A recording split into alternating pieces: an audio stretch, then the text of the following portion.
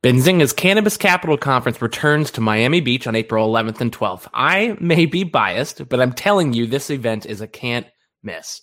Join us to build the foundation of your next game-changing deal with CEOs and decision-makers from leading companies in the industry.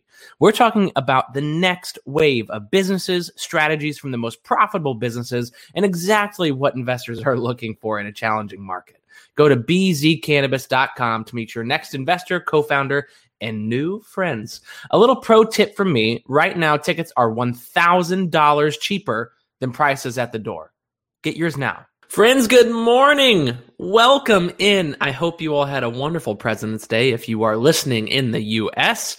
and celebrating our presidents who all deserve to be celebrated or just rested.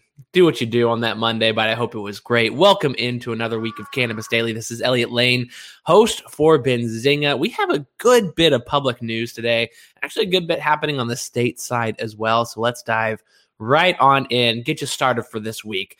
But we're starting internationally just to contradict everything I just said.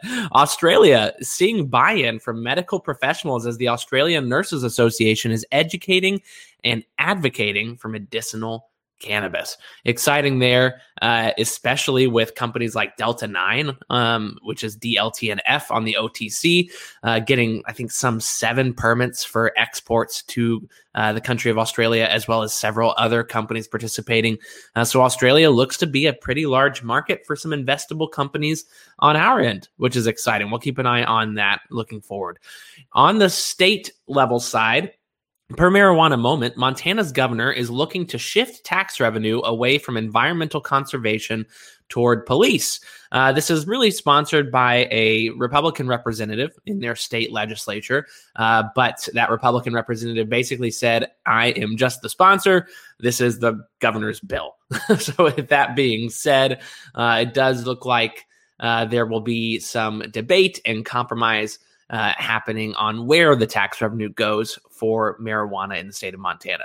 Virginia's GOP-led House killed a state Senate-passed bill that would have provided 280E tax relief to cannabis companies.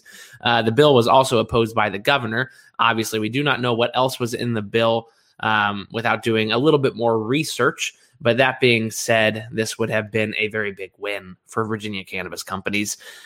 Per the Center Square, Florida's medical marijuana program has grown 71% over the last 2 years. This is measuring the total number of medical marijuana patients, which is now at a total of 779,465, up from between that 400,000 and 500,000 mark a couple years ago. New Mexico is advancing a bill that would let firefighters use medical cannabis while off duty. And Oklahoma's governor does not support full recreational legalization and prefers to leave the question to federal authorities. We see how well that's gone recently. But his intentions, should a bill reach his desk, are unclear. He does seem to want the will of the people to happen, albeit he just doesn't want to make the decision, I guess. Per ICBC, lawmakers in Spain will be debating cannabis regulation today. We may have another major European market on the way alongside Germany, Netherlands, and a few others. In public company news, Canopy Growth Corp, that's NASDAQ-listed CGC, announces a $150 million registered direct offering with a certain institutional investor. Very exciting cash flow for the company. Let's see what they do with it. InMed Pharmaceuticals, NASDAQ-listed INMD, reports their second quarter of 2023 earnings. Their cash position is $11.5 million. They are close to closing enrollment for phase 2 clinical trials using rare cannabinoids for treating glaucoma and neurodegenerative diseases such as Alzheimer's. InMed doing very important work. They're in phase 2. Let's hope this is a successful trial. A few more here. Schwazze, OTC-listed SHWZ, acquires 2 more dispensaries in Colorado. Flora Growth Corp, that's NASDAQ-listed FLGC, begins their sales in Colombia's largest coffee house chain. Super exciting for them. On Friday, Irwin Naturals, which is a CBD and a ketamine play, that's OTC listed IWINF, entered the Kentucky ketamine market with an acquisition of the state's leading clinic. They're expected to add $3 million to projected EBITDA. They are just on an M&A acquisition roll when it comes to ketamine clinics in the U.S. And finally, MediPharm Labs, OTC listed MEDIF, is moving forward with plans to acquire Vivo Cannabis. Their meeting with shareholders will be set March 21st. If I'm looking at stocks to watch today, it's 100% Canopy Growth Corp and always Canopy Growth Corp when they make the news like this. Let's see what shareholders think. I have a feeling it's not going to be great. However, if I'm looking at that cash position, an influx was needed.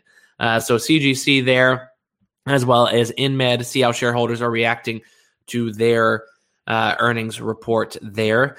Florida is always interesting. The medical cannabis patients news probably won't move stocks, but obviously a boon for companies like Trulieve and Fluent Cannabis. This is Elliot Lane, host of Benzinga's Cannabis Daily. Thank you all so much for tuning in. We got 3 more times this week, y'all. Tune in today, Benzinga Cannabis YouTube at 4 Eastern time for another great interview.